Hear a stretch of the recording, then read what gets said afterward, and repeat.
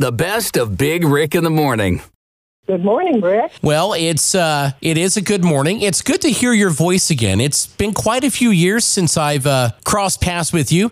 I don't know if you know this about me. I'm from Evansville, too, and worked in local TV and radio down there for several years and crossed paths with you several times. It's been quite a journey since those days, right?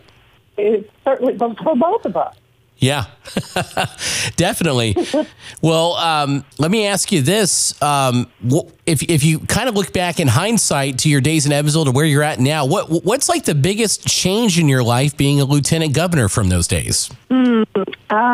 Rick, I think a couple things. One, I live most of my time in Indianapolis, so that is a big change. However, I do go home to Evansville every weekend because that's where my home is and my husband is. And so I return to Evansville every weekend. So that is a big change for me. And then I think just being able to learn more and experience more of the state. When I was in local government and politics down in Evansville as a county auditor and a county commissioner, I was very focused on local issues. And now I'm focused on the entire state. So I travel the state extensively. I connect with communities and with people. And, of course, my agencies have programs that benefit communities all over the state. So I think those are the two biggest changes, the physical change of working in Indianapolis and traveling home to Evansville every weekend, and then focusing more on the entire state of Indiana and serving Hoosiers all over the state, not just my particular area. You know, I don't think people realize how big Indiana really is. And every corner of the state, has different needs. Where you and I are from, we have totally different needs than, say, Northwest or Northeast Indiana. Would that be accurate? Yeah, I would say absolutely. But I think there's some commonality. For instance, where we are from, down in Evansville, we border another state, we border Illinois, and we border Kentucky. So we tend, and we're geographically removed from the capital, so we tend to be independent, and we tend to, look to ourselves for answers and solutions. And you see that in other parts of the state because government isn't the answer to every problem, and it doesn't provide all the solutions in our lives. And so, yes, there are distinct differences. Some of us are on Central Time, some of us are on Eastern Time, but there's that common thread that kind of unites us all because we're Hoosiers. Yeah. And I always say we're humble Hoosiers. We like to, we work hard, we put our nose to the grindstone, we do what's right, and we don't expect pats on the back for doing that. Well, one commonality that you and I have is we're both West Siders. Only Evansville people know what that means. And we eat brain sandwiches. I assume you eat those, right? I never have been a big brain What? So that's where we differ, Rick. All right. Well, hey, I want to move on to COVID-19. I'm sure folks are so tired of hearing about COVID-19. We're near the end of the year. Cases are up. Deaths are up.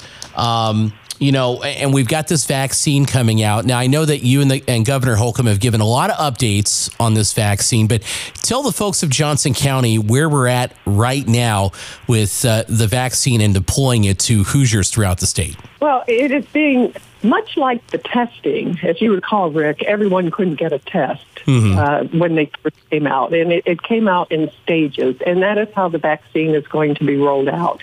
It has gone to hospitals, so our healthcare workers will be the first Hoosiers to be able to get the vaccine. And then it'll go to those that are, their health is compromised and over 65. Then it'll go to our law enforcement and essential workers, first responders, and the general public will then get that vaccine probably late spring, early summer. And we've been told that by summer, every Hoosier that wants to get vaccinated will have the ability to get vaccinated. So it's coming, but it's coming, and it's coming in waves, and it'll be coming in phases, and therefore we have to continue, Rick, to be vigilant and do the things that we do to keep ourselves healthy and to keep our friends and neighbors and family healthy. Okay.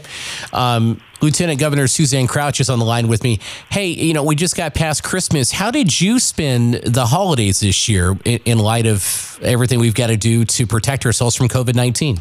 I was with, my husband and our daughter, so it was a very small Christmas gathering, but a very warm and intimate Christmas gathering. It's really kind of funny, Rick, because I made a big Christmas meal. I set the table, and my daughter wanted to eat our Christmas dinners in our lazy boys watching TV. So that's what we did on Christmas Nice. Day. So, yeah, so, it's different for all of us, but we know it's not forever. So we're making the most of it, just like every other Hoosier. Just curious, what was for dinner? Well, we ended up having a steak and having cheesy mashed potato casserole, sweet potato casserole, spinach souffle, pecan pie. Oh, my goodness. I would invite myself over, but we can't right now. No. But there will be a time when you're in Evansville and I'm in Evansville and we'll have to get together. Yeah, absolutely.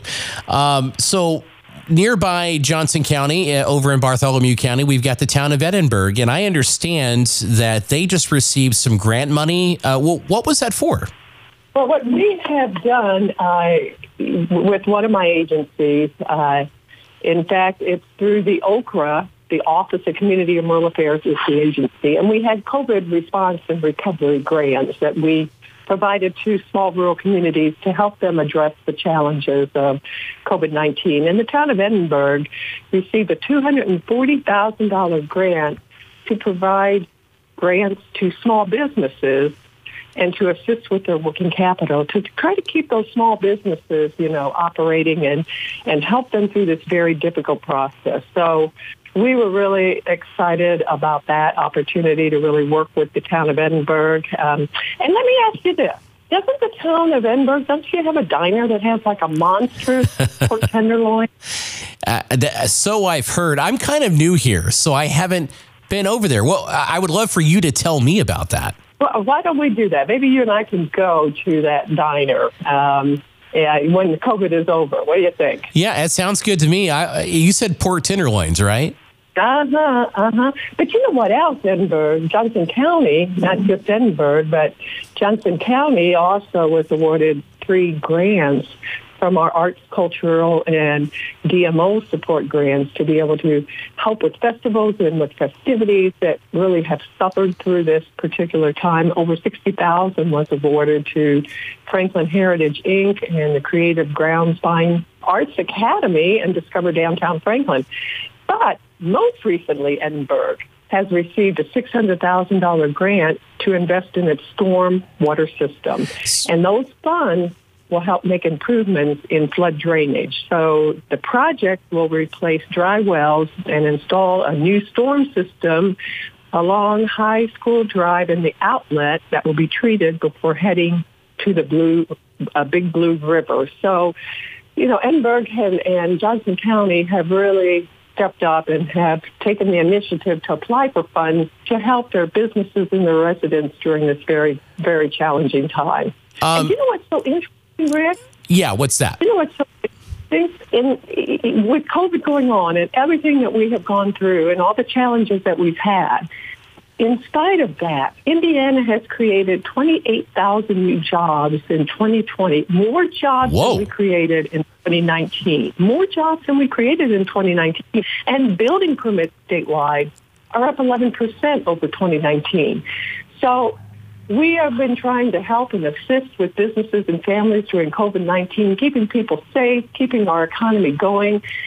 And our economy is still growing in spite of COVID-19 here in Indiana. Yeah, I saw a story that our news department did the other day about unemployment has fallen here in Johnson County in particular, and that's because of the investment of Amazon and other warehouses and manufacturing in our county. So that's terrific news.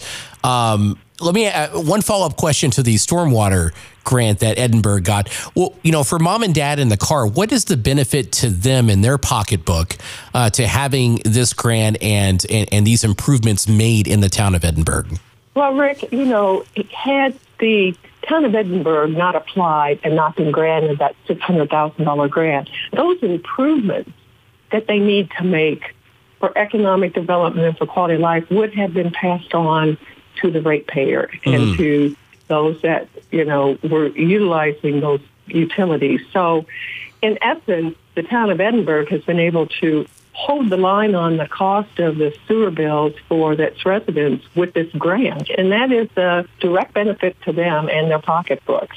And probably better water quality too, right? Oh, absolutely. And that all, that's all about quality of life, and it's also about economic development. We want to be sure that we have that good quality of water and that we don't have flooding, so that businesses that are looking to grow and expand in Johnson County and Edinburgh know that they can do that and not have to contend with those issues. That's wonderful news.